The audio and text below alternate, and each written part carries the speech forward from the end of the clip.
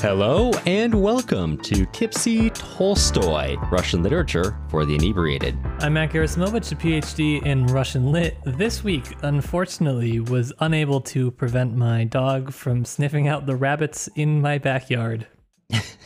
R.I.P. It was a massacre. I'm Cameron Lalana. This last weekend, I went camping with my girlfriend and some friends up north and near Camptonville, and it was like a true return to the 90s. I'm talking about just endless white people with dread, aging hippies, crust punks. There were somehow 3 simultaneous festivals all about the Grateful Dead. Wow. Several Grateful Dead cover bands just being posted outside of like stores. Also, the Wi-Fi is basically non-existent, so like radio and like posters outside of the stores were really the way that you could communicate information. Truly loved it out there. It felt like where we were meant to be. I'm sorry, what was the name of where you were camping? It sounds fake. It's called Camptonville. I don't think that's real. Northern California town names were, I think, largely named by like drunken, not exactly this job, like beaver pelt hunters, because it's stuff like, and these are all real, Camptonville, Whiskeyville, Boonesville, Nevada City, which is not in Nevada. I would go to Whiskeyville. Whiskeyville's all right. I would actually recommend Boonesville over Whiskeyville. But is Whiskeyville like it sounds? No. Filled with whiskey and vills? No. Boonesville does have a lot of wineries, though, so that's why I'd recommend that one. It's nearby, I think. I forget. Honestly, after a certain point, I know Northern California is like a solid 5 hours of driving, but I don't know. Once you get north of Yuba and you're still south of Shasta, it's kind of all a blur. These names mean nothing to me. The only one that rang a bell was Whiskeyville, but it's not a place I've physically You don't been know to. the great Yuba City, which provides Japan a great deal of its rice every year, and the great Mount Shasta, which is a big mountain? No. Oh, okay. I know Whiskeyville, which is where I'm spiritually located tonight. It's where I am, too. Cheers to that. So, let's talk about that in a second. Yes, this is a podcast where me and my good pal Cameron get to unwind from our week with some Russian literature and a drink or two. This week, we are cranking through Stalingrad, part 5 of our 10-part series, though technically we go past the halfway part of the book on this episode. So that's exciting. It feels good when you're making that trek down the mountain of the 950-page book, and you get past page 500 and you're like, all right, we can do it. The end is in sight. The end is in sight, kind of, ish. Ish. It's like the length of 2 normal books, but still, that would be the end. Reading the big book has fundamentally altered our idea of what's a normal amount of pages to have left. Yeah. People are going to be like, what did you do this song around? I was like, I read a book. Stalingrad, I read it. Yeah, just Stalingrad and books about Stalingrad. Basically. Actually, my comfort reading, my like getting away from Stalingrad and books about Stalingrad reading has also been, I've been going back to Adam Hochschild, who's one of my favorite writers, but I was reading The Unquiet Ghost, which is just about the after effects of the purges. So I'm also not really escaping it. Yeah. I can't stress enough for me how slow of a read this is. Not because it's bad, but like I'm trying to savor and get into everything that I'm reading. And I also constantly am checking who is who. There's so many characters. We'll start with a character and you're like, oh, this is a new character. Okay, I'm glad we're getting into someone else. And then you're like, wait a minute. No, this guy was mentioned like 300 pages ago. Yeah. Like, wait a minute. I know his whole backstory. Yeah, it's a lot. It takes me a while. But I was telling my girlfriend, I was like, oh, I only have like, I don't know, 80 or 90 more pages. And she's like, okay, it's like, 2 hours or so of reading. And I was like, no, not for this. It's going to be my whole afternoon. Yeah. So it's fun. It's a good time. But before we get into that, 2 things. First of all, we'd like to extend a sincere thank you to our newest patrons, Amanda, Blake, Shannon, and Jay. Thank you all so much for subscribing during one of our weirder series. It's much appreciated. And importantly, Matt, I got to ask you, we made reference to our spiritual homes earlier. What are you drinking today? I am drinking just straight Jack Daniel's whiskey on the rock. Yeah. Yes. Nice. One rock. On one singular rock. My new fridge. Hear me out. This is the greatest invention known to humankind. It has a craft ice maker in the freezer. It makes 3 spherical cubes every day. That's pretty cool. Wow, that's pretty good. I like that. It's pretty good. And that's Okay. So I thought I would desecrate one of them with just straight Jack. Right. So that's where I'm going. What are you drinking? Very nice. Similar, I'm also doing an active desecration against whiskey. Matt was telling me I really need to just get over myself on this one, but I don't like buying bottles of liquor on weekdays. It feels wrong. So instead I bought a cocktail called On the Rocks Premium Cocktail, old fashioned, which is literally just half of a whiskey bottle. Mm-hmm. It's 375 milliliters, so just like an overpriced half of a whiskey bottle that has some bitters in it. But it's not bad. I didn't have to add the bitters myself. A fancy bottle that makes you feel better about yourself? It does come in a fancy bottle. Yeah, it does. I will probably be taking the label off and then using this for like something else around the house. I don't know if that's kitschy or whatever, but man, I just love getting glass bottles of products and then using them to store everyday goods. Yeah, that's what I do. We put our bathroom soaps in whiskey bottles. Our dish soap, we have whiskey bottle. We drink only out of empty whiskey bottles. We put our condiments, ketchup, mustard, mayo. We put those down in whiskey bottles. It's a little inconvenient with the mayo. Right. Right. my fridge drawers, I just thought it would be cool if I filled them with whiskey bottles. Yeah, right. Instead of Christmas lights, I hang up whiskey bottles with lights. I don't know if it is. Maybe it's a little much to some. I think it's going to be really inviting to your new neighbors. Mm-hmm. Mm-hmm. Yeah, I think they're going to look at that and be like, wow, they're so resourceful. If you or someone you know and or love works at a company that makes whiskey, it can be our official whiskey. We'll do it. We'll do it. I'll string my holiday lights up with your loved one's whiskey bottles. Probably. This is not a podcast about whiskey, although we should do a podcast about whiskey. It'd be fun. When I say a podcast about whiskey, I mean a podcast where we just drink whiskey, which I guess is kind of what we're doing already. I know we've said it, but I still think the idea of two guys talking unbeatable in this market. Where else are you going to find that? Well, the problem is we used to joke about like the idea of like, oh, just two dudes bantering podcast. That used to be a joke we made because that's like roughly, I'm going to say 65 to 70% of podcasts. And now that's what we are. There's no statistics on that, but it's true just deep down. Mm-hmm. Yeah. Well, we are 8 minutes in, so we are truly just a dudes bantering podcast at this point. But let's get on with it. Okay, so for today's context, we're actually going to be finally talking about the book Stalingrad itself, or rather talking about the long and arduous process of getting Stalingrad published. But before we get into Stalingrad itself, or I mean, talking about Stalingrad in its historical context itself, not Stalingrad itself, sorry, that's confusing.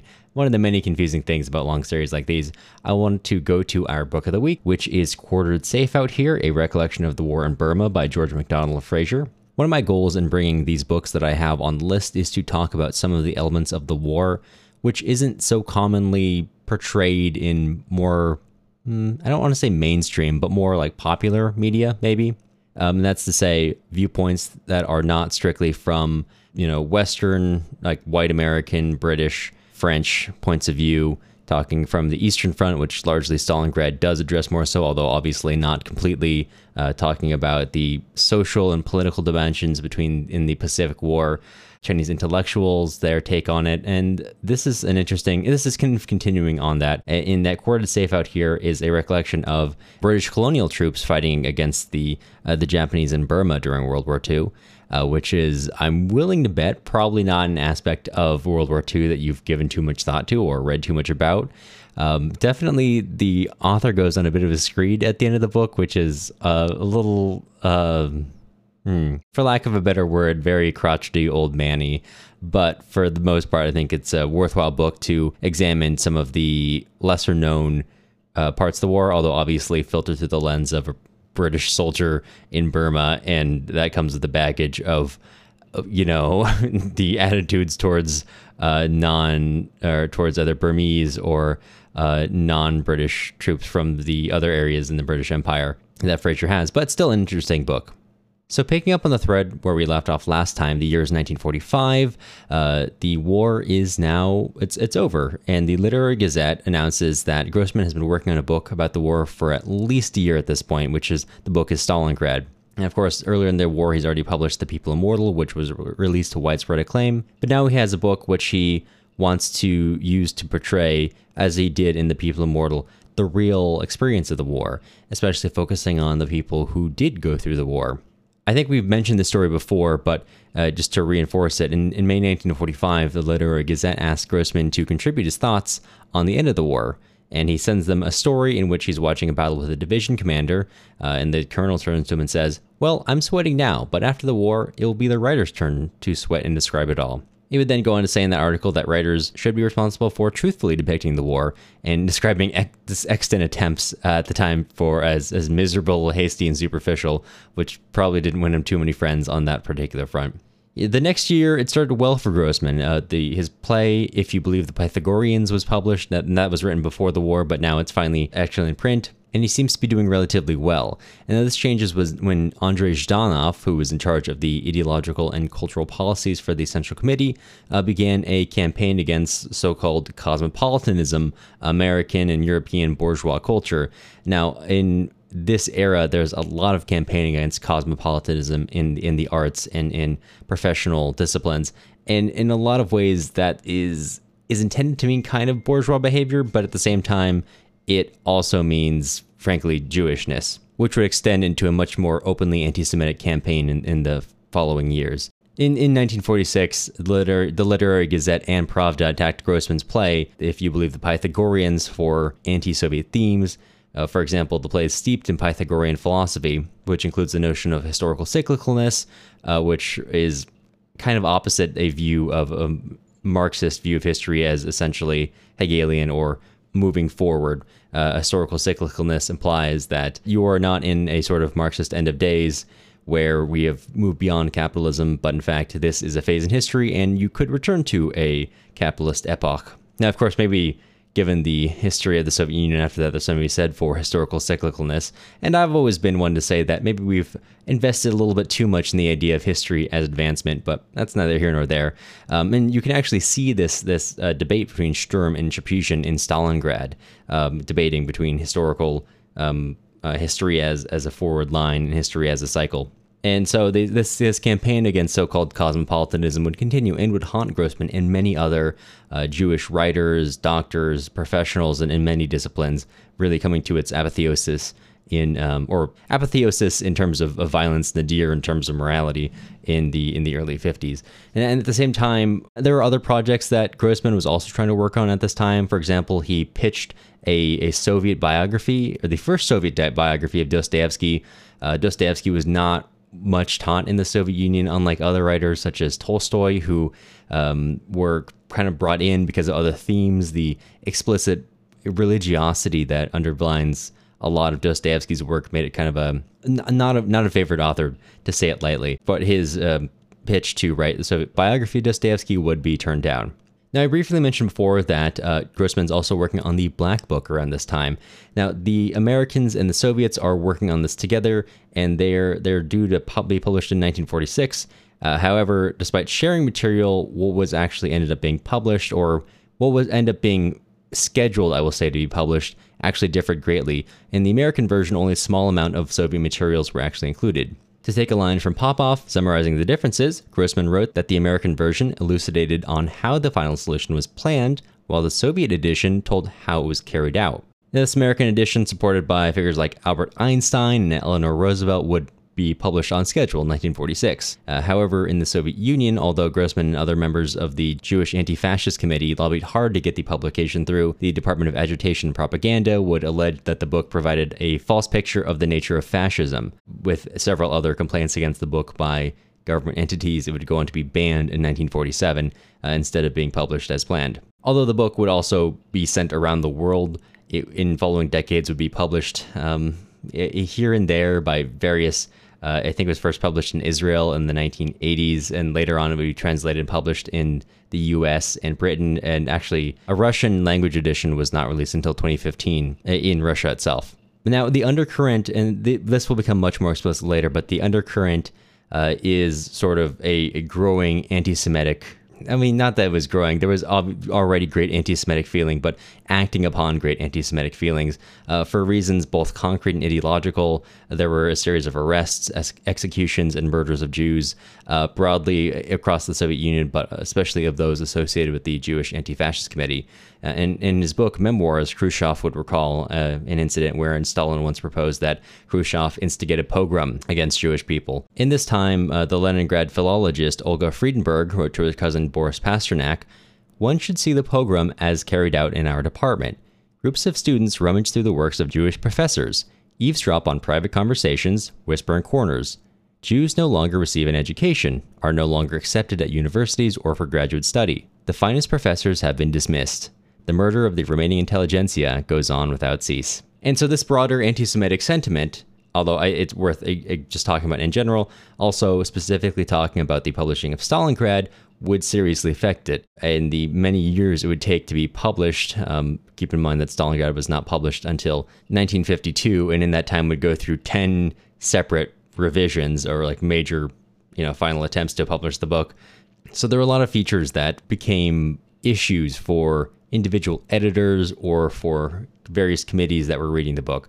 But let's go back to kind of the beginning of how Stalingrad went from just a piece of writing to something that was going through this editing process. When a colleague of Grossman's, Simonov, became the editor of Novy Mir, he decided that he might have better luck getting published with Novy Mir. So he withdrew his contract with the Literary Gazette and went there to try to get published with them. The editors there were really enthusiastic about it and wanted to get right on publishing the work. But even in those early days when there was a lot of enthusiasm for the work, there were still some members of the editorial board who had problems with it. One member, Boris Agapov, was particularly concerned by Grossman's focus on the so-called negative aspects of the war.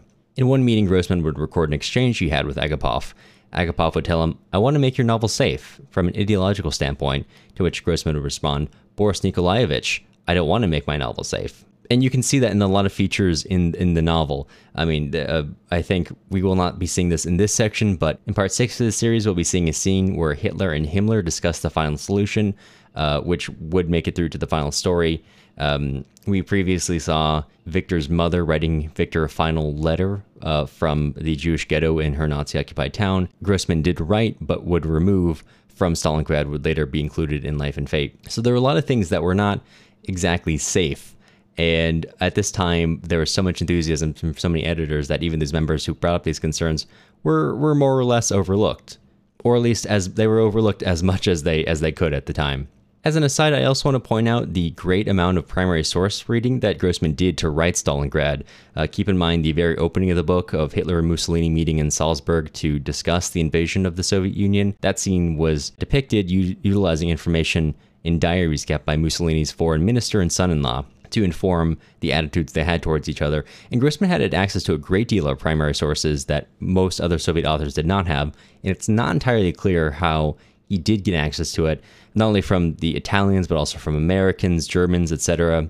And Popov suggests in Vasily Grossman in the Soviet Century that this is perhaps due to the journalist Ehrenberg, who we've mentioned previously, who would travel abroad on several occasions and perhaps got him this material. In the middle of doing all these rewrites to get it through these editors, Simonov would actually leave Novy Mir and would be replaced by Tvardovsky. Now, Tvardovsky was a wartime colleague of Grossman, but in this new position proved, although very friendly during the war, to be much less sympathetic to him and much more worried about as Agapov talked about, the unsafe elements of the book ideologically, and he actually wanted him to cut away most of the family elements, focusing more so on the war itself. But of course, if you've been following along at all, you know that you can't really cut away the family life because that is the book itself. I'm going to take a kind of a long excerpt from Popov's book here. The literary magazines were aware that Stalin anticipated a Soviet war and peace. They were eager to publish an epic war novel, a potential winner of the Stalin Prize. Grossman's novel had many intentional parallels with Tolstoy's. Back in 1943, when he was developing the plot for the entire novel, Grossman compared it against the structure of War and Peace. He drew up a list of protagonists from the first part of Tolstoy's epic. Some of Grossman's characters, for example, the three Shaposhnikov sisters, suggest a parallel with the Rostov sisters. Grossman was engaging in a dialogue with Tolstoy. As is apparent from his research notes, he intended to show how life changed over 100 years. Grossman's protagonist, Lieutenant Colonel Derensky, a descendant of Russian nobility, shared some personal qualities with Prince Bolkonsky from Tolstoy's novel, but with a different destiny. Far from being valued in the army, Derensky is arrested during Stalin's military purge. As Grossman writes in his notes, "You alone, Prince, are a fragment of those who were Tolstoy's main characters. If he wanted to write his novel today, what a different slice of life he would have to choose." Grossman's heroes fought in Stalingrad, where Soviet POWs in Dachau were marched to Treblinka's gas chamber, and, like Shroom and the physicists around him, worked on the Soviet nuclear program. As this process continued, Tvardovsky would kind of come to the conclusion that no part of Grossman's novel were really safe to publish. He did not emphasize the role of the party and Stalin in the victory, instead attributing it to the ordinary soldiers by and large. He wrote about chaotic losses, retreat, troops caught in encirclement, all features of not only Stalingrad but also the people immortal. And let's keep in mind that that was also a problem during the war, although it was popular among the people who were reading it because it rang true to their own experiences. I think I mentioned this a little bit earlier, but Grossman proved really obstinate about a lot of these revisions and pushed back on a lot of them, although still Stalingrad would go through 10 revisions before it was finally published in 1952. After years of revisions already, a denunciation by Mikhail Bubenov, who was a member of the editorial board, made the process even more complex as he sent a letter to the Central Committee, and publication of the book was halted. The book was reviewed by the head of the Institute of Department of Agitation and Propaganda, the Marx Engels Lenin Institution, and then further appraised by Georgy Malenkov, who was the secretary of the Central Committee. A lot of people getting into this process. And even with all these people in here, it's still astounding how many really on the surface allusions that are really not, so to speak, kosher are in this book. The character of Victor Shroom is, and as we understand it now, an apparent homage to a student, a nuclear physicist that Grossman knew as a student, Lev Shroom, who Grossman would, in the late 20s, write to his father about meeting and borrowing some money from. Shroom would be arrested and shot as an enemy of the people in 1936. So taking Shroom's name and giving him roughly the career he had, Grossman then gives this character, Victor Shroom, his own personality, becoming his own alter ego in a way in the book.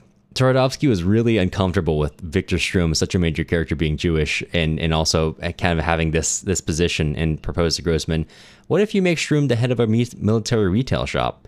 To which Grossman would retort, "And what position would you assign to Einstein?" So still in this limbo, especially because there's so many people, so many, so to speak, chefs poking their head into the kitchen, Grossman would get a kind of a sudden surprise support from the head of the writers' union, Fadeev. Although Fadeev was one of the authors who had led the campaign against cosmopolitanism, it appeared that he privately despised anti-Semitism, and Popov suggests that this support for Grossman was a form of penance for him. But Tvardovsky was still unwilling to publish without the explicit go-ahead of the Central Committee. But in 1951, they seemed to have a really high opinion of the novel and just said, hey, just a couple more things. Put new chapters about wartime work in the rear. Insert the current official view about the wartime alliance with England and America, and remove Shroom. Grossman agreed to the first two, but said, I am not removing Shroom. And as a compromise, Tvardovsky said, why don't you introduce another Russian physicist who would become the character Chapyzhin, who is Shroom's mentor, or was a mentor when he was younger. And it should be noted here that even though things are going relatively well for Grossman, the anti-Semitic violence of the state is ticking up. Jews were being arrested in every profession around the country, even inside the Ministry for State Security. Jewish personnel inside the Ministry for State Security were arrested and forced to confess under duress, under torture, that there was an anti-Soviet conspiracy in the ministry that had ties to the Jewish Anti-Fascist Committee. And this even extended to incidents in just everyday life. On one occasion, Grossman recalls going to dine with a colleague downtown and having to, because there was an event in Moscow at the time, having to share a table with a famous athlete, Grigory Novak. And at one point, as they're just about to raise a toast, a big man approaches the table, chanting an anti-Semitic rhyme. Novak would rise, make a hardly perceptible movement, sending the man flying. Grossman would say to this, "You found the only appropriate argument." With this rise in anti-Semitic public fervor, the book was once again thrown into kind of a state of will it not be published? It's hard to say. And at this point, it's been so many years. I mean, Grossman's been writing this book since at least 1944. It's now 1951, 7 years onward. He writes to Fadeev, "I've got to the point where hope no longer helps. It torments. After 7 years of work, 2 years of editing, revising, rewriting, I want to tell the comrade, I have no more strength to give. Give me any reply, as long as it's final. And this continues to 1952, when his editors Tvardovsky and Fadeev are basically in hiding from him. But still, even without explicit committee support, Fadeev seems to give it the go-ahead, and it begins to be published in June. And through the rest of the year, things go really well because people love the novel. Writers are writing him and thanking him for publishing it and saying, we can't get enough of it. It is a huge hit. People recognize themselves in the book, and they recognize the vulnerable, the ones who were not talked about, war orphans, refugees, the young who had wanted to live but had to die in the conflict. Now, unfortunately, this publication and this high acclaim would coincide with the secret trial of the Jewish Anti-Fascist Committee. They had all been arrested and would eventually be condemned to death, and their families sent to Kazakhstan or Siberia. So even as the Stalingrad itself is finishing up publication, it was published serially until October. Fadeev would nominate it for the Stalin Prize, perhaps as a way to prevent it from getting criticism down the line. And it was so popular that 2 separate publishing houses wanted to launch editions of the novel.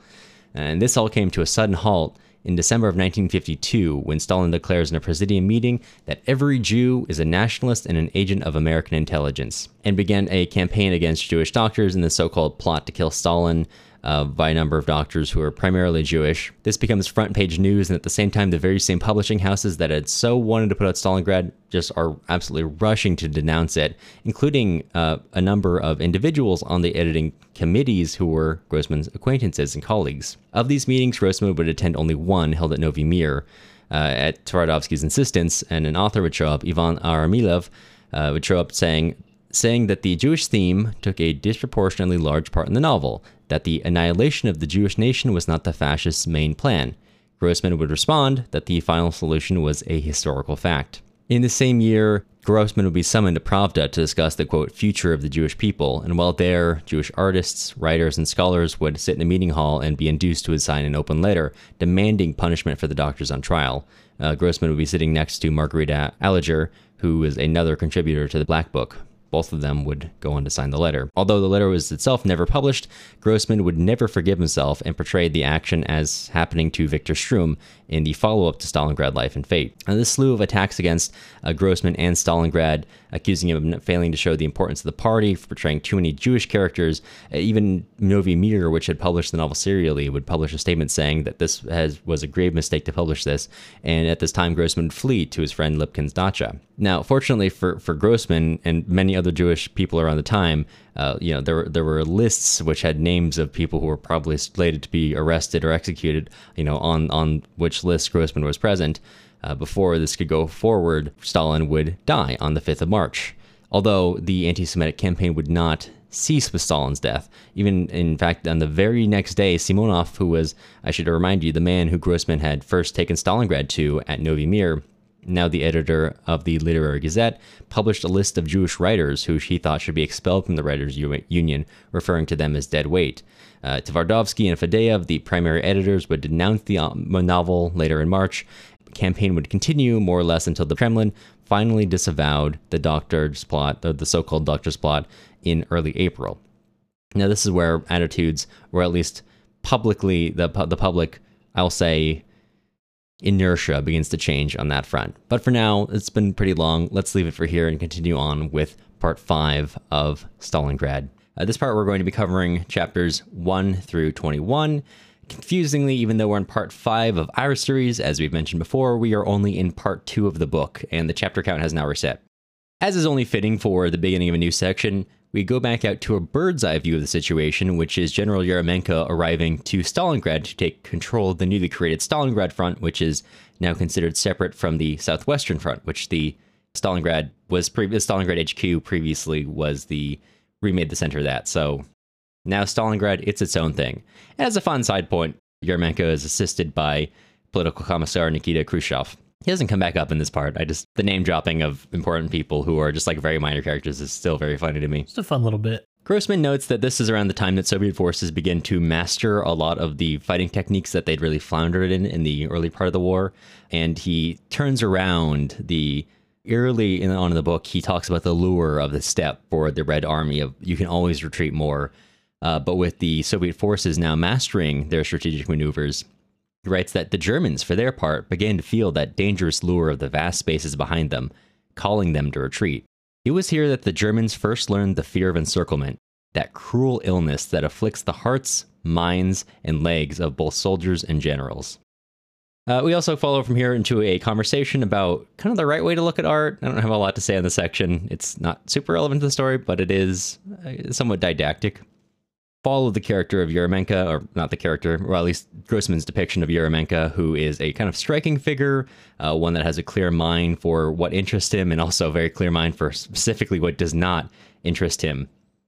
And we get this great depiction of what the HQ in Stalingrad, it kind of spiritually feels like. Grossman writes, "When troops are stationed in a forest, it feels as if they are bringing the mechanical breath of the city into a kingdom of birds, beasts, beetles, leaves, berries, and herbs. When troops and HQs are quartered in cities, they seem to bring with them a sense of space, of field and forest, of the free life of the steppe. In the end, however, both city streets and bright forest glades are torn apart. Both become mere theaters for the fury of war." So he continues to describe that although the HQ is now located in Stalingrad itself, and the war is closer than ever, and it's afflicting everyday life more than it ever has, work and life are still going on as usual, bound by, as he writes, the usual ties of family, friendship, and workplace. We join Yermomenko's office, and we have a number of war reporters through the lens of a war reporter named Balakhin. And they're all kind of debating while they're waiting for Yermomenko to arrive. We're covering debates between reporters who cover the front line and reporters who cover HQs or kind of backline, and the difference in their reporting, the difference between the optimists and the pessimists. And when Yermomenko finally arrives and they begin asking him questions, actually Yermomenko kind of jumps down the throat of one of the optimists, when the optimist is almost congratulating him on the death-defying or ready-to-die soldiers who look at it as if it's a, quote, holiday, which is a line that Yermomenko takes a special offense at. At this, Grossman writes, "Yermomenko narrowed his eyes. 'Enough of that nonsense,' he said. 'Which of us really wants to die?' After a moment's thought, still looking at the speaker, he added, 'Death's no holiday, and none of us are eager to die. Neither you, comrade Ryder, nor me, nor those Red Army's foot soldiers.' And then, with still greater indignation, 'No, nobody wants to die. Fighting the Germans, though, that's another matter.' He goes on to say, when Balakhin tries to intercede, 'Do you think soldiering is just a matter of yelling, 'Oorah!' and rushing into the arms of death? As if death's a holiday. No, there's more to being a soldier than being in a hurry to die. So, comrade Ryder, we do not want to die. We do not see death as a holiday, and we will not retreat from Stalingrad. That would put us to shame before the whole people.'" And at this, the writers in the room begin to kind of have a better sense, have a sense that they didn't entirely understand both the optimists and the pessimists, that the optimists who had the perspective that the Red Army was ready to die en masse in order to defend the cities, but also the pessimists who thought, no, we really won't be defending this city, we'll be retreating again. At this point, we join Pavel Andreev.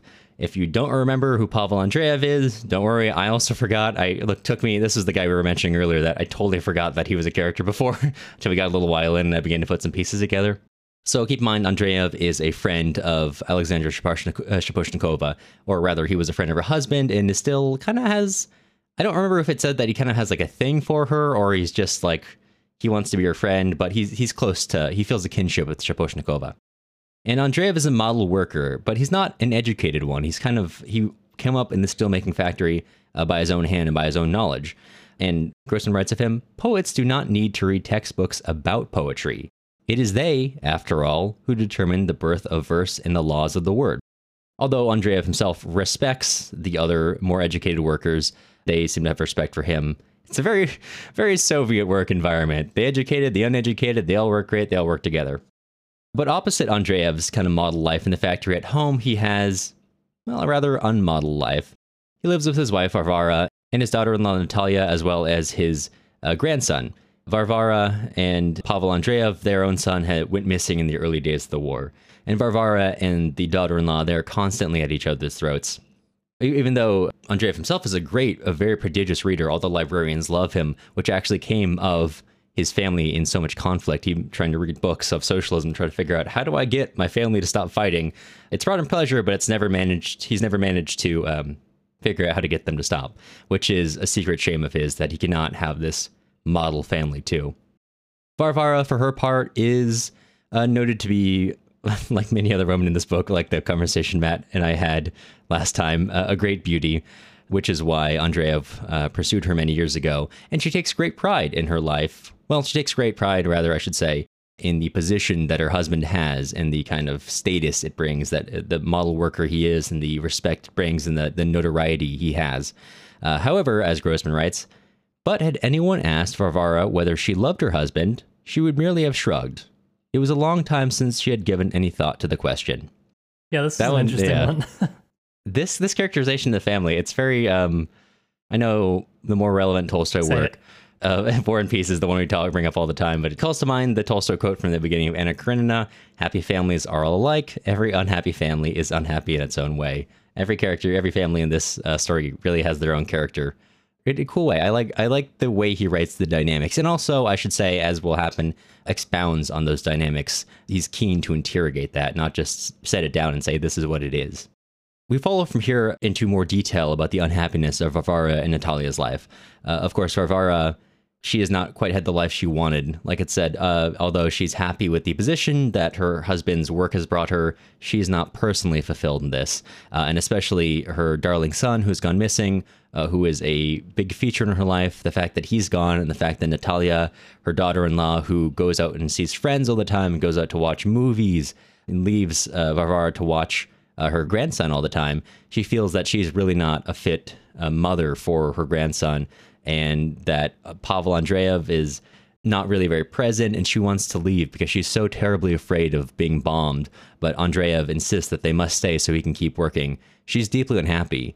And for Natalia's part, she's not allowed to be just, a disliked daughter-in-law either. We follow along with her story, and she goes out to see her friends because her husband, her darling husband, is missing.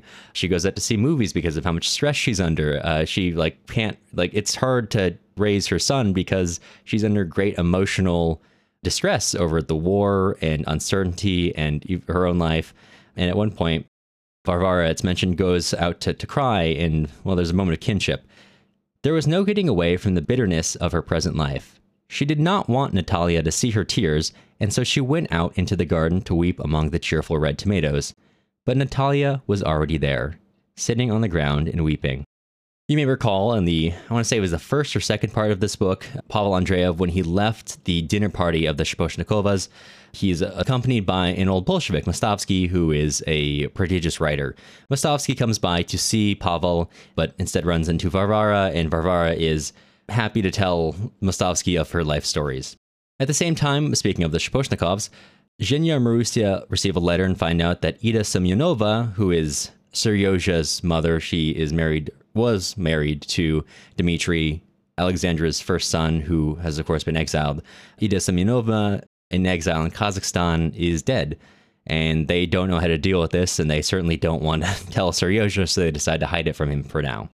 We go over to Spiridonov, again, Marussia's husband, who is attending a meeting with Pryakhin. Pryakhin is kind of the head of industry here in Stalingrad. As we enter, the office is a jumble. It's a mess. There's so many things going on. We have news of victories and defeats. Playing over radio, the office, which once was so full of information about factories and farming, is now full of reports on steel for tanks and battle lines and where can we source new things because we've lost this supply line to the war. And it's so present now that it's just in everyday life. Even not military officers, but simply people who work in industry, officers, heads of industry, are wearing military tunics and carrying revolvers around, even if they don't necessarily know how to use them. Which, by the way, is also, maybe I'm reading too much into it, but a parallel into Grossman's own life. For when he was first inducted into the Red Army, he was also given a uniform and a gun. And his editor, he received them quite happily. His editor had to pull him aside and say, "Hey, do you know how to shoot a gun?" To which Grossman said, "No, I don't. I don't know how to shoot a rifle either." Okay. And then they had to get a veteran who worked as a reporter with him to take him under his wing for the next 2 months to teach him how to use weaponry. Good. Although it's noted by David Ortenberg, Grossman's editor, that apparently Vasily Grossman was quite a good shot with the handgun. Grossman Spiridonov. That was his condition for turning in the writing he did. Yes, I give you thousands and thousands of pages to edit. You also get to oblige me. how good I am at shooting You get to build my legend. Yes. Yeah. While Spiridonov is waiting to talk to Pryakin because he's so busy, he goes to have lunch with some other people who he used to know. Most of them it's mentioned that he was not on good terms with now, previous to the war. But as they're discussing, they're just kind of making small talk. They're being more polite than usual. And the other man says to Spiridonov, "But you're from Yaroslav, aren't you? You're not a Stalingrader yourself." "We're all Stalingraders now," said Spiridonov. "We are indeed," said Filipov, impressed by these simple words. "We're all Stalingraders." Today's news bulletin was so grim. To Spiridonov, it felt as if everyone around him had suddenly become very close. All were friends and comrades. And this is something to know and put a pin in this to talk about the difference between this and how the community of Moscow is talked about a little bit later. I'm going to dub it the Cosmopolitan chapter, if I may. Mm-hmm. I think you can. I think I can. I want to talk about it a little bit later, but Katerina Clark, who's written a million things, she published a lot on socialist realism, and we talked about her work on that. But she wrote another book that has to do with cosmopolitanism in specifically the Soviet Union and in kind of during Stalinism, called Moscow the Fourth Rome, that deals with the Soviet Union and its kind of cosmopolitan ambitions. And it's really interesting to think about, and I really felt it in this part. And we can talk about it a little bit more later, but I just want to tease that out there. So if you're thinking about clicking off the episode, don't you dare, because we're going to talk about all that hot academia stuff. All that hot academic analysis of cosmopolitanism in the Soviet Union. You know it. I mean, it's just kind of, everybody's just mushed together at the moment. Mm-hmm. It's kind of like almost the high point of the cosmopolitan ambition. There's a lot of scenes where I specifically noticed this time. I mean, there has been stuff about other nationalities, but it's very explicit this time. That's a good point. Yeah, we'll get really into that in a second, actually. Yeah. So finally, Spiridonov is invited into Pryakin's office, and they have a discussion about Stalgrez and what he needs in order to keep it running. But Pryakin kind of cuts him off rather rudely and abruptly, uncharacteristically for him, and basically tells him, "You are to run Stalgrez as hard as you can, as long as you can, as much as you can. And then when I give you the order, you're going to dynamite it. And then you're going to evacuate your family. Or you're going to evacuate your family, and then you dynamite it." Which leaves Spiridonov shaken with this implicit assumption from the head of the industry that we are going to lose Stalingrad. So at the same time, or rather a little bit later actually, Spiridonov is dropping his wife Marusia off at an orphanage. And now Marusia is, I don't entirely understand her job, but as I understand it, she kind of works as an investigator to make sure that various state apparati,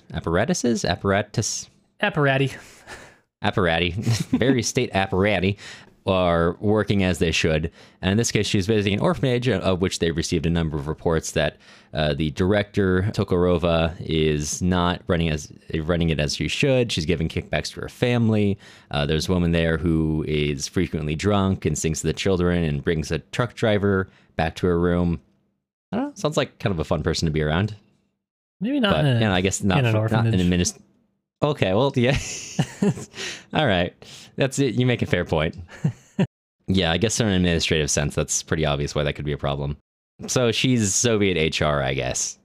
Soviet HR.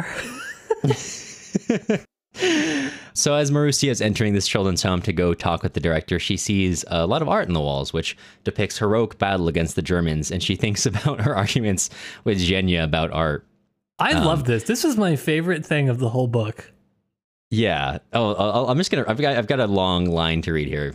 We can discuss it more later.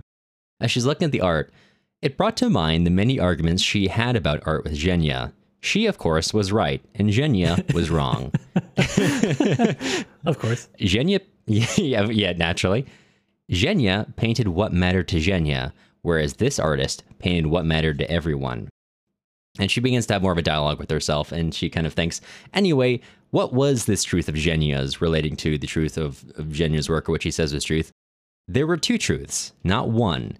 There was a vile, dirty, cruel, and humiliating truth that made it harder to live, and there was the truth of this pure soul, born to put an end to Zhenya's vile and humiliating truth. Put a pin in that. A little harsh.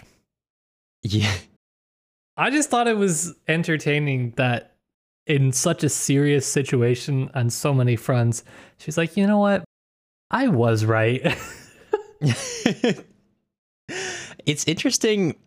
Of course, the relationship between Grossman and Gorky was a bit strained. Gorky seemed to be fond in some ways of Grossman, but often like kind of not mad, but exacerbated by Grossman's failure to be a socialist realist as he understood it. Yeah. And it's kind of funny that this is, despite a lot of the book being pretty, I would say, straight, like standard line, I would say kind of like Soviet understandings of the war. This one's interesting because in a second, Marussia is actually going to be kind of, there's a rug is going to be pulled out from underneath her in this particular one, which is a very, very, I mean, in my mind, clear continuation of that conversation of the two truths that happened at the family dinner earlier, and of course happened in real life between Gorky and Grossman when Gorky was reviewing. I want to say it was either his book, Stephen Kolchugin, or Gluchauf. Tokareva and Marussia talk more about it, and to point of Matt talking about the cosmopolitanism of like the talking about the diversity of all the people brought together. The children at this particular orphanage are all war orphans. Some are brought by soldiers, some are brought by people, and some came by themselves. And she notes that at night they actually go to when the sky's full of planes, they go to the children for advice on what to do because the children know which planes are German and which planes are Soviet. The ones who found their own way to the orphanage. Much better than the adults can. And she's ready to talk about all the children. There's many different, from many different backgrounds. There's children from Kazakhstan, Polish children. I don't think I wrote down exactly all their backgrounds, but she talks about great pride about the diversity. She points out to the crowd and says at one point, the fair-haired one's an orphan, a Polish Jew. Hitler slaughtered all her family. And the other one with the doll is from a family of Volga Germans. So yeah, great variety of people here. What I should say is that when Marussia brings up that art, Tokareva actually says, it was actually drawn by a girl who's never seen the war. And she reveals that all the art drawn by the children who have seen the war, they hide because they can't bear to look at it. One child, she says, drew Russian prisoners of war eating rotten horse meat. No, I can't bear to look at a drawing like that. So actually, all the drawings which Marussia has been so admiring of are rather a false depiction of reality, whereas the real war that the children experienced and have drawn about is actually hidden away because the adults can't bear to think about it. Yeah, I was going to bring up that line, but I thought you were leading to it, and I didn't want to steal your thunder. Thank you. We can talk more about it because it's interesting. Yeah, it is. So Marussia goes to talk to some more of the children, and after investigation, she realizes that pretty much all the complaints about this place are basically unfounded. It seems that Tokareva has been doing a very good job with everything, all the cases where something was alleged against her. It seems it was misunderstood, and actually she had acted uprightly. In fact, maybe more uprightly than I could have been expected of her, and even more harshly than because of how she was perceived. And so she's like, okay, I'm ready to put in a good word for her and go on a limb to defend her here. I think these are all wrong. But before she goes, she turns around and says, oh, well, there's that one woman, the one who drinks. She, of course, will need to be fired. And Tokareva says, well, of course, I'm happy to do that, but you should know that that's the woman who was comforting those children. And I forgot to mention earlier that there's a child whose parents were lost to a German airstrike, which actually goes in much greater detail. Yeah, that was a horrifying passage. It's heartbreaking. In like 3 pages. Passage. Yeah. It's bad. And he will basically not talk to anyone, refuses to eat, and there's only one woman who has a certain way about him. This woman who, with all the children, really has such a knack for bringing the best out of them, who's taking care of him, which Marussia comments on approvingly. Tokareva reveals to her that that's that woman. And Marussia, quote, looked at Tokareva and broke off mid-sentence. It was as if she had been walking along a broad path, and out of nowhere, an abyss had opened before her.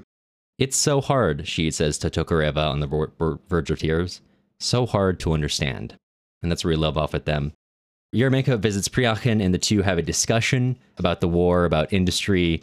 Yermenka kind of chastising Priachin for expecting that this is going to go badly, that they're going to lose Stalingrad. And Yermenka kind of says, it's not about defending Stalingrad, and we don't need to save Soviet industry like you planned for. We're defending the Soviet Union itself now. And that's where we're finally, that's where we've got to draw the line here. Oh my God, there's still so much more in this part. I got to say, I don't really know how true this is. I haven't seen the geographical map of steel production and the like. Now, I don't know if this was just my education, but whenever Battle of Stalingrad was mentioned, which was, of course, few and far between, we were always taught just like Stalin really didn't want to lose Stalingrad because it had his name on it. It seems to be that is part of it in the book, but the majority is the fact that like the majority of steel production was happening at this point in the city. And that seems to be a bigger reason to not blow up your city and retreat. Yeah. I'm just going to put that out there in case anyone else had that misconception as well. Yeah. So from this point onwards, Priakhin goes to talk to Krimov, an old friend of his, and they discuss the war and their past and everything they've been through. And there's this interesting line that Krimov, I think at one point, is kind of chastising Priakhin and says to him, "A Bolshevik must do what the party, and therefore the people, requires him to do. If his understanding of the needs of the time is in accord with the party's, then he will do the right thing." And then Priakhin kind of turns around and like it talks about that approvingly, but also says to him, "You're a destroyer of the old, but are you a builder of the new?" Did you think we were going to get a Turgenev reference in here? Did you think he was going to drop that absolute fat Turgenev reference in here? No. Yeah. I didn't. You didn't. I didn't think we'd see a fathers and sons, and yet. Didn't think we'd see a Bazarov versus, I want to say, Pyotr Pavlovich? Redux? Pavel Petrovich. Pavel Petrovich, thank you. Yeah. It was, yeah. I mean, we had seen mothers and daughters, and now we've seen fathers and sons. It does call into question why Pavel Petrovich didn't think of this line at the time, but that's what the passage of time is all about. It does bring up what a challenge it is when you're a revolutionary group to then have to transform to be state builders. Yeah. I mean, I'm not being sympathetic necessarily. I'm just saying, like, it's an objectively difficult challenge. Yeah. So at this, let's go back to the Shaposhnikovs for a second. They're the Zhenya, Marussia, and Alexandra in the house. Pavel Andreev, who has also at this time been told that he needs to get ready to destroy the steelworks, stops by and tells them, "Hey, you should evacuate." And they kind of laugh him off. And then Stepan comes back and says, "Hey, we need to get ready to evacuate." And they also laugh him off. And Zhenya at this point also has gone to see Krimov.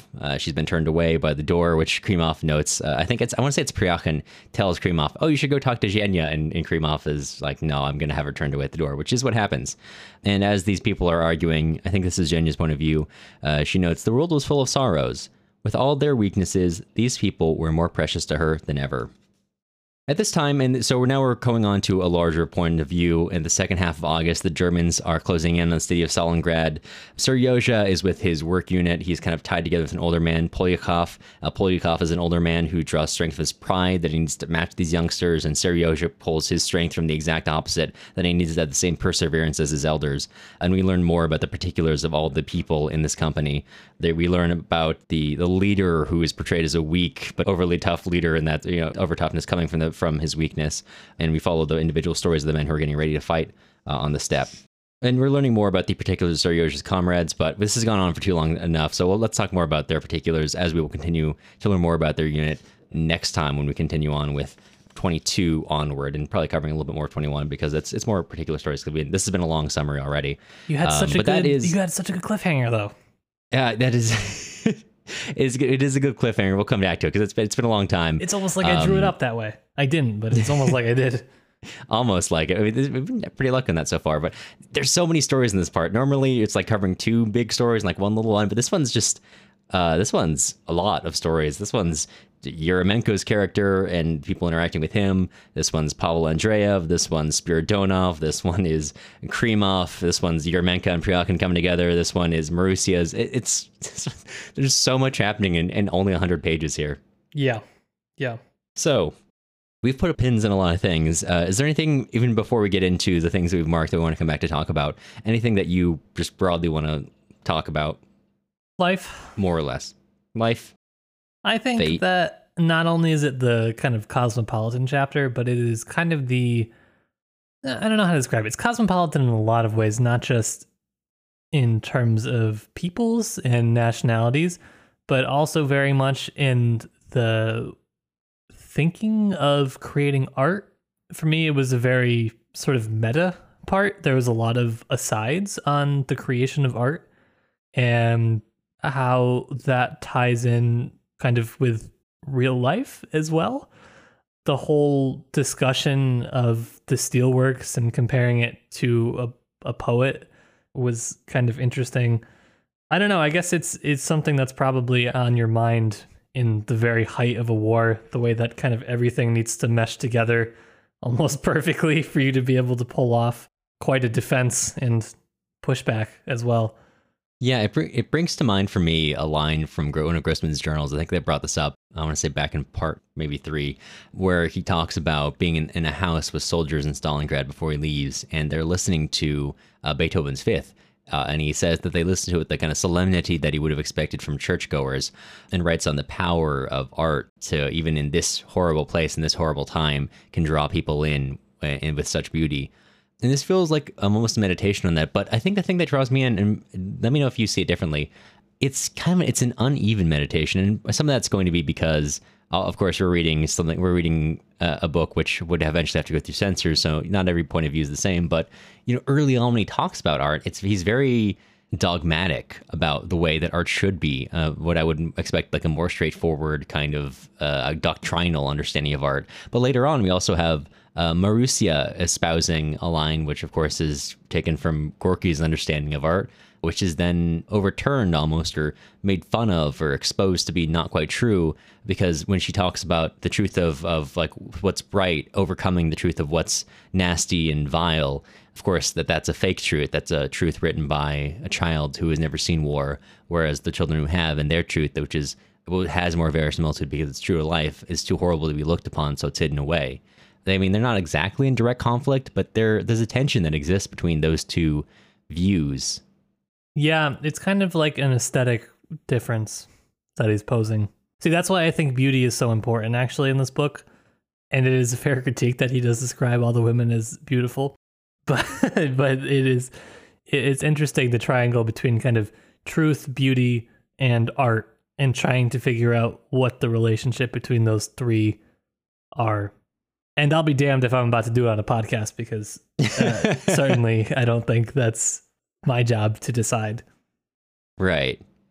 Because, I mean, I guess if you look, I kind of painted the scene as kind of Marussia having like, oh, haha, you were wrong. But I don't think you necessarily need to read it that way. You could read it as, even if it's, you could read it almost as a reinforcement of like the truth of the children saw war was so vile, so awful that it had to be hidden away. That when she sees this, she feels a sense of course, it's about partisans fighting the German army, and she feels a sense of lightness and like, yes, we can win this war. So you could, if you were of the mindset to read the fact that the dark truth was hidden away and the bright lie was shown to people, you could read that as, well, yeah, that's the bright truth that needs to overcome the vile truth of the past, I think. So maybe it doesn't have quite as much tension as I might have posed it earlier to your point. The relationship it's very nuanced. Mm-hmm. And I'm not certain it was written in such a way that one side is meant to be read as right or the other side is.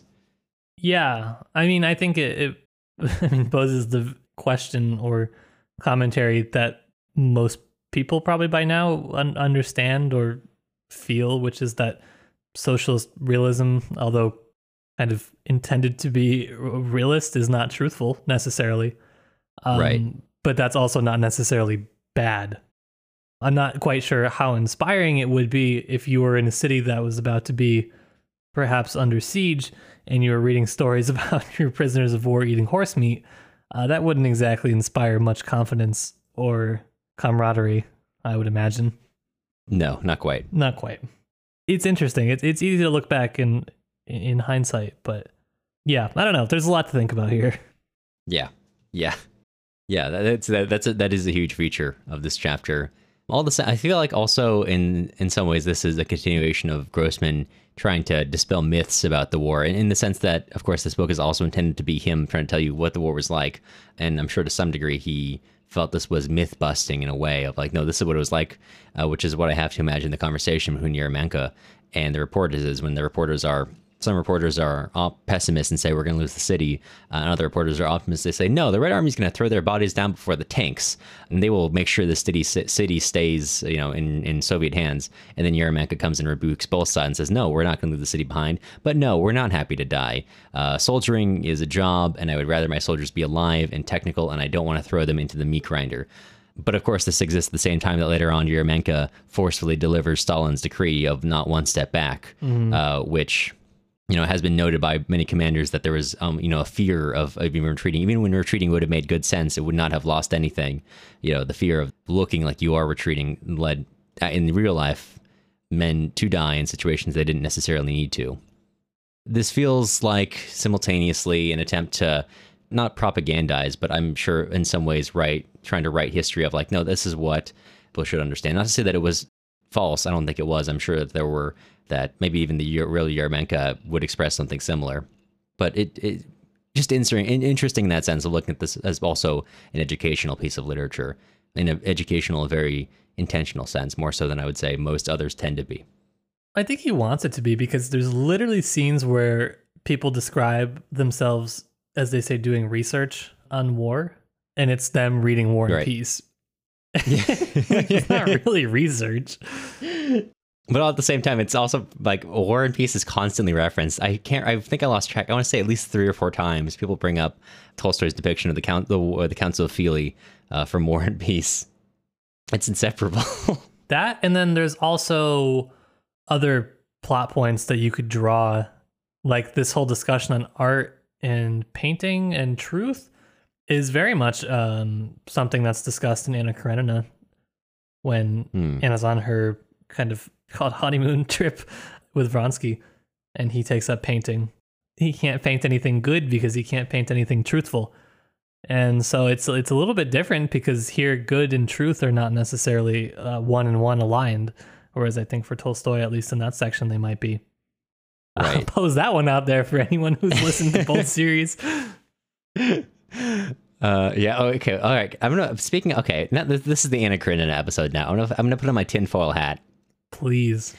Zhenya and Novikov. I'm not saying that even this was a conscious or they're meant to be that you're not supposed to look at them and think of Anna and Vronsky, but I can't deny the fact that, so there's a part where they run into each other kind of like a train station in the middle of nowhere, and they have a pleasant conversation, which Novikov later reveals was actually his doing, because he saw her getting on a train, and then he got on a train which is going the wrong way, and just so he could have that conversation with her and act like, oh yeah, no, I'm just on the way, and they part peacefully. Why would you admit that?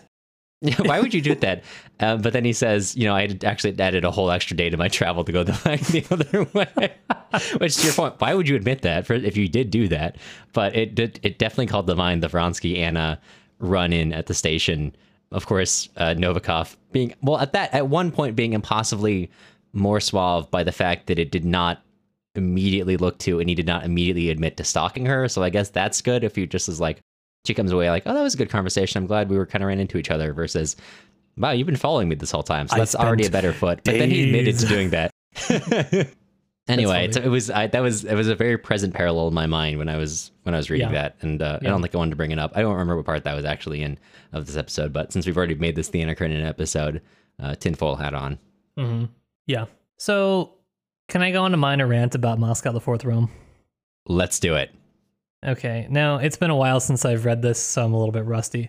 And it's honestly not that, it's not necessary for me to recount the whole book here on the podcast, but it is interesting, and I think it is a much more nuanced view into the Stalinist period than we normally get, which is kind of, honestly, I don't know, maybe this is my own preconception, but anything that I've read that's talked about Stalinism is just bleh, boring. Mm-hmm. Same thing every time. Stalin. This book talks a little bit more about kind of the intellectuals around that time, which is something that I'm interested in for my own research.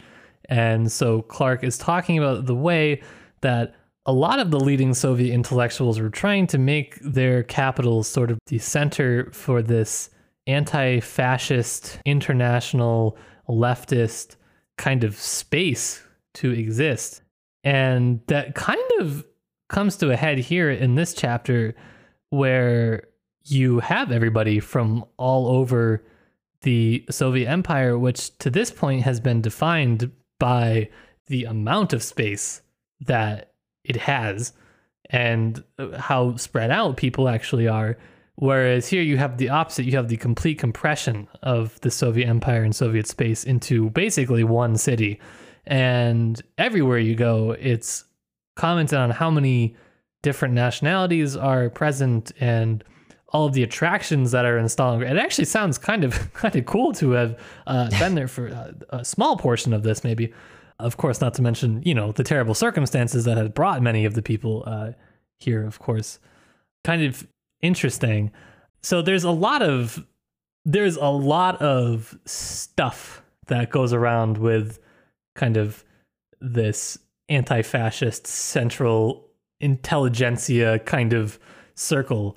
And there are not just people thinking about this, but there are filmmakers that are working on similar messaging. One of the biggest films in the Soviet Union, just probably in general, but also that kind of goes to back up this point, is a film called Circus that came out in 1936. All right, Circus is still a banger. Yeah, I mean, it is. It's known for really, like, the music is kind of the big part of Circus. But it was kind of an interesting film, just the brief part that talks about, if you want to talk about empire and cosmopolitanism, the way that this can kind of connect is that one of the main protagonists is an American circus performer, and she's chased out of the U.S. by the Klan after giving birth to a black baby. And, basically she's able to be happy in the USSR and everybody loves her baby and it's not an issue at all, and et cetera, et cetera. And this is, first of all, we're steering into a topic that it should basically be its own episode and or its whole podcast. But I see this kind of, it almost, I don't know how to phrase this exactly, but this sort of overwhelming sense of camaraderie that can be present in the book kind of almost eliminates all of the nuance of the situation. Because for whoever says we're all Stalingraders now, that is true. But some people lost way more than others. Yeah. Like the war predominantly, the cities that were destroyed. I mean, there was a lot of non-Russian cities that were destroyed. Let's put it that way. And I feel like the way history is remembered is the fact that the Russians won World War II when it was much more than that. Actually, yeah, between the Soviet Union, or really the Russian Republic of the Soviet Union and Germany, there's actually a couple places like, I don't know, a few. Poland, Ukraine, a few. Belarus. To say the least. A lot. Yeah, there's a lot of places, more than we've mentioned. Yeah, and so there's a few points where Grossman's talking about, how wonderful it is that the Belarusians and the Ukrainians and the Poles can come together as one country and fight the fascists, which is true, they did, but it does kind of eliminate some of the nuance and kind of, I think, kind of creeps into the sort of imperial overtones or undertones, I guess, of some of the book. And that is a good point. Isn't it? Well, that's a good point, because actually it's only something I've been noticing. I haven't really brought it. I don't think this is a good place to talk about it, maybe. So often in actually my language, I'm altering it too, kind of unconsciously. A lot of times when I talk about the defense of the Soviet Union, or, like for the soul of the Soviet Union, what Grossman's actually written is the soul of Russia, the soul of the Soviet Union, or the soul of, the defending Russia. This is Russia's battle. Yeah, and you're right. Like talking about, so for example, that child's drawing is of, I want to say it's Belarusian or Ukrainian partisans fighting against the Germans, portrayed very brightly. And, like you say, the partisans are like said, oh, they're bravely fighting in its own ways, kind of. And again, this could be just because Grossman, and because of this is written, or at least this part of the book may have been written early or late in the war or early after the war. It was bad to be a Red Army soldier fighting the Germans, like way worse than it was in pretty much any other theater, unless you're like in the Pacific theater. However, it was actually way worse. If you recall our episode with, I want to say it's Svetlana Alexeyevich's, what's the title of the book? It's on my shelf. Let me look over. The Unwomanly Face of War. Yeah, partisans, especially partisan women, way worse. Like, to a astounding degree, considering how badly regular members of just the Soviet Red Army were treated. It was not equitable. It was after the war. This is a saying that was often printed.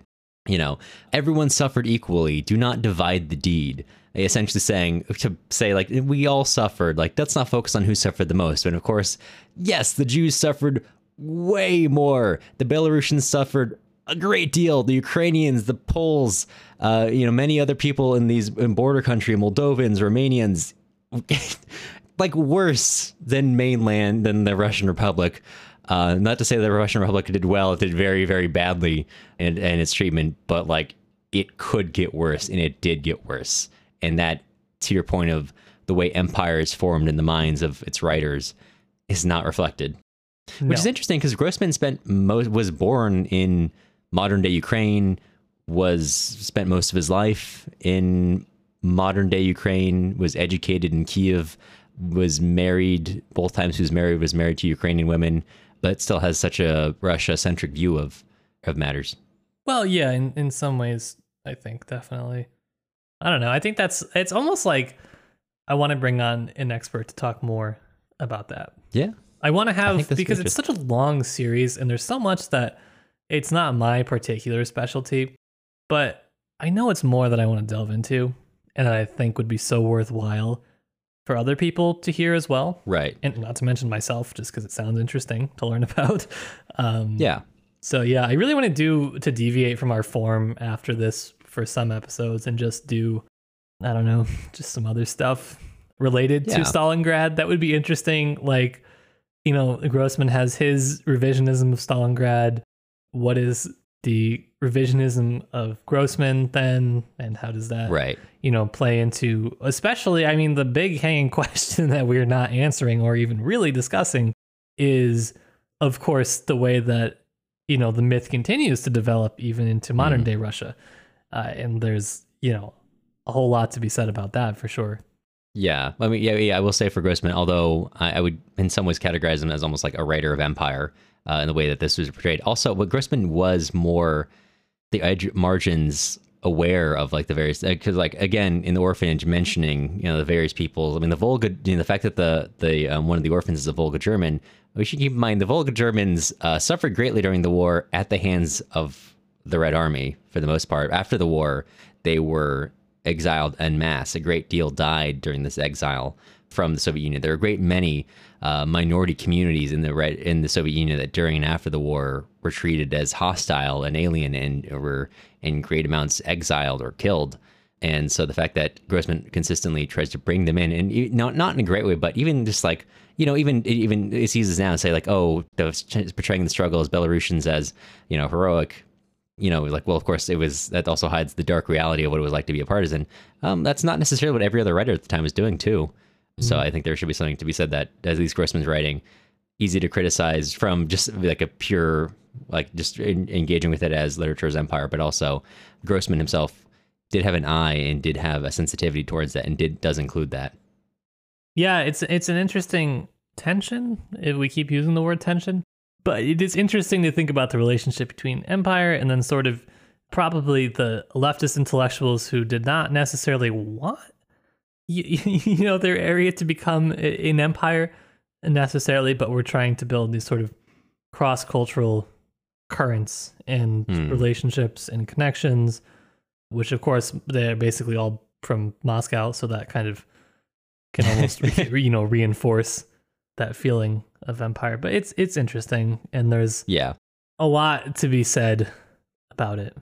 More than we have time for. I do want to say quickly, I think it's funny that the general sentiment of Stalingrad at this point in the book is we talk a great deal about the oneness, the unity of people, whereas when we're in Moscow, he's kind of talking about how it's actually a very divided city between, it's not just the people who stayed there have unity, it's people who stayed there have unity against the people who left. Yeah. Which is an interesting, which of course you could say the same about Stalingrad, but that's not, the framing of it is funny, which maybe reflects Grossman's own disgust at some of the generals later on who the unity felt so good at Stalingrad, suddenly having so deserted so many of the same people who fought there soon after. I don't know if that was a feeling reflected in it. I do want to add real quickly, go back to Circus for a second. First of all, circus wasn't necessarily reflective of the way actually minority communities were treated in the Soviet Union. However, Perhaps banger of a not, movie. no. And I think it's absolutely funny. It's hilarious how unsubtle it is, because not only is the American actor or the American circus performer driven out of the U.S. for having a biracial child, she's also paraded around Europe under the control of a mustache twirling German guy who's threatens to reveal the existence of her biracial child, who she fears that everyone will drive her out like she was driven out in America. And it's not until he at the end of the movie where he pulls out her child, is see her son is black, and the crowd who you pan into it and suddenly you realize it's every minority community of the Soviet Union is represented there. It's groups comes together as one, take the baby away from, and literally sing the baby a lullaby in every single one of their languages as they pass him up and down, gently keeping the baby away from the impotently angry German man with the little toothbrush mustache jumping up and down trying to get the baby back. It's a wild film. There's a lot more Soviet films that people should watch. That's just the endings. The most of the film is just about trying to get a cannon to work for a circus act. It's such a funny, weird film. So a Soviet film is great because nobody understood pacing. I don't think it just wasn't there's some films that, no, there's not some films that do that. They're all wild in their own way. They are. I don't know if Ali Pitts has ever covered that on Russophiles Unite, but we should check that out. I'm sure if he hasn't, let's invite him on to cover that's circus. It's one of the if you were to pick 5 films from the Soviet Union, that would be one of them. Actually, I don't think Ali has ever covered a circus. It's kind of a hard one because you shouldn't have 3 white guys covering circus. Hey, 2.5 white guys. All right, sorry. Sorry for erasing you. It's all right. I grew up on Leave It to Beaver. I objectively should lose any claim to my Filipino-ness. I grew up watching Leave It to Beaver, The Brady Bunch, and Gilligan's Island. I think I am mathematically more white than, frankly, you and Ali combined. So this has been, even by our standards, frankly, this has been a long one. Every single Stalingrad episode has been a long one. And if you're still listening, thank you for sticking around to both one of our weirder series, our less known literature series, and definitely more wide-ranging conversation, a little bit less, I would say, discipline and focus than we usually are, because I feel like this is a book which you kind of need to bring in a much greater range of thoughts and experiences into. So thank you for sticking around. Yeah, it's been fun. I'm looking forward to, I don't say I'm looking forward to finishing the series, but I'm looking forward to, I don't know, completing a 10-parter. That's a good chunk. That's our biggest series ever. I think so. Close second with Anna Karenina, but what are you gonna do? It's Anna Karenina. It's Anna Karenina. Well, Matt, I gotta ask you, as I always do have to ask you, even though we're again 5 parts into this series, what are we covering in our next episode? Well, next week or next episode, you will be surprised to learn that we are going to be covering Stalingrad Part 6. We're going to be taking it all the way through chapter 42 of Part 2. So sorry about the overlap of the words parts between the book parts and our series parts. I realize now how confusing that is, but you made it this far, just now? So good on you. I think we should have made it more confusing by, instead of calling our episode parts like we normally do, instead calling them books. Ooh. To be a comparable alternative to parts. So then we've got Stalingrad books 1 through 10, whereas Stalingrad, the actual book, only has parts 1 through 3. All right, maybe for Life and Fate we can do that. I'm always open to trying new things. I think Life and Fate is going to be one gigantic verbal ayahuasca trip, or audio ayahuasca trip. Maybe we'll just do one episode. One 10-hour episode. Yeah, it will be 10 hours, but it'll be unedited. If we do one 10-hour episode, I'm going to be on ayahuasca for that. It'll be 10 hours unedited, and then we're going to take an 8-month break, a hiatus of Tipsy Tolstoy. And then we're going to emerge, both having disappeared into the forest for months at a time. Mm-hmm. That's sustainable, though. That's good. Yeah, I that's think good so. For growth. That's work-life balance. 1 week on, 8 months off. That's what I like to do. That's my work schedule. Anyways, Before we let you go, we want to extend a sincere thank you. Oh, wait, we didn't do the drunk meter. No, we don't need. Oh, yeah. Matt, before we talk about our wonderful, wonderful patrons, I'm going to bring this in a little bit late. Maybe the fact that we did this in the wrong order will tell you what levels we're at. But on a scale of 1 to Yeltsin, where are you at? Like a 6, but it's not, it has nothing to do with the 6. It's just, I think when we made the script, I don't think we put this part in, even though we do it every time. Yes. Unless it's on the wrong part. No, it's not. We just didn't put it in. That's good. Anyways, how are you doing?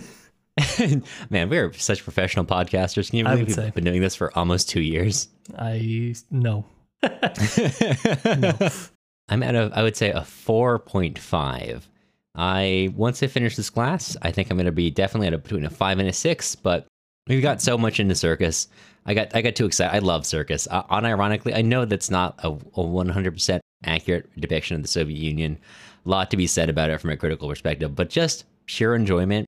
I would take circus over any Marvel movie. I would take most things over any Marvel movie.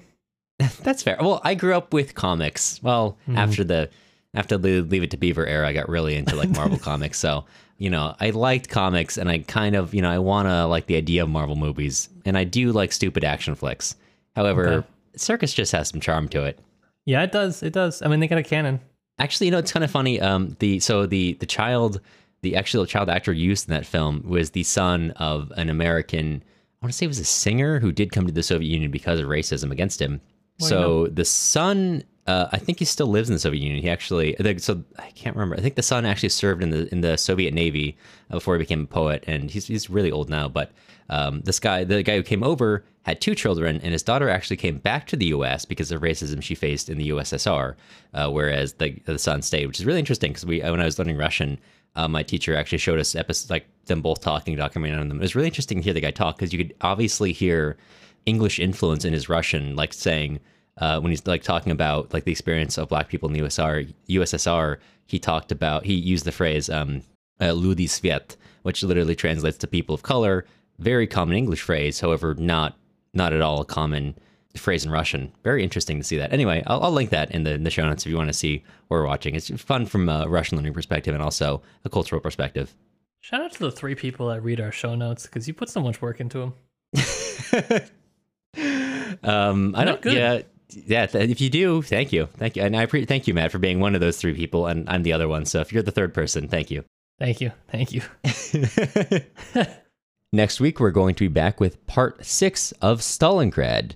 But before we let you go, we wanted to extend a thank you to all of our current patrons: Jay, Shannon, Blake, Amanda, Maya, Packrob, Zachary, Austin, Isaac, Brett, Caitlin, Eli, Julie, Stephanie, Alex, Yitza, Joanne, Mysterious Stoner Dude, Elise, Cole, Allison, Brandon, Arini, Lou, Jesse, Paige, Jack, Daniel, Darren, Daniel, Janice, Anne, Madeline, and Jeff. Podcasting isn't free and grad school doesn't pay very well, so Matt tells me. So if you're interested in joining with our current patrons to keep the show running, take a look at our Patreon at patreon.com/TipsyTolstoy. The music used in this episode was Soviet March by Toasted Tomatoes. You can find more of their stuff on toastedtomatoes.bandcamp.com and also on YouTube under the same username. If you're looking for other places to find us, you can also follow us on Instagram at Tipsy Tolstoy Podcast, or on Twitter at Tipsy Tolstoy, or join our email list on our website, tipsytolstoy.com. You'll hear from us again soon.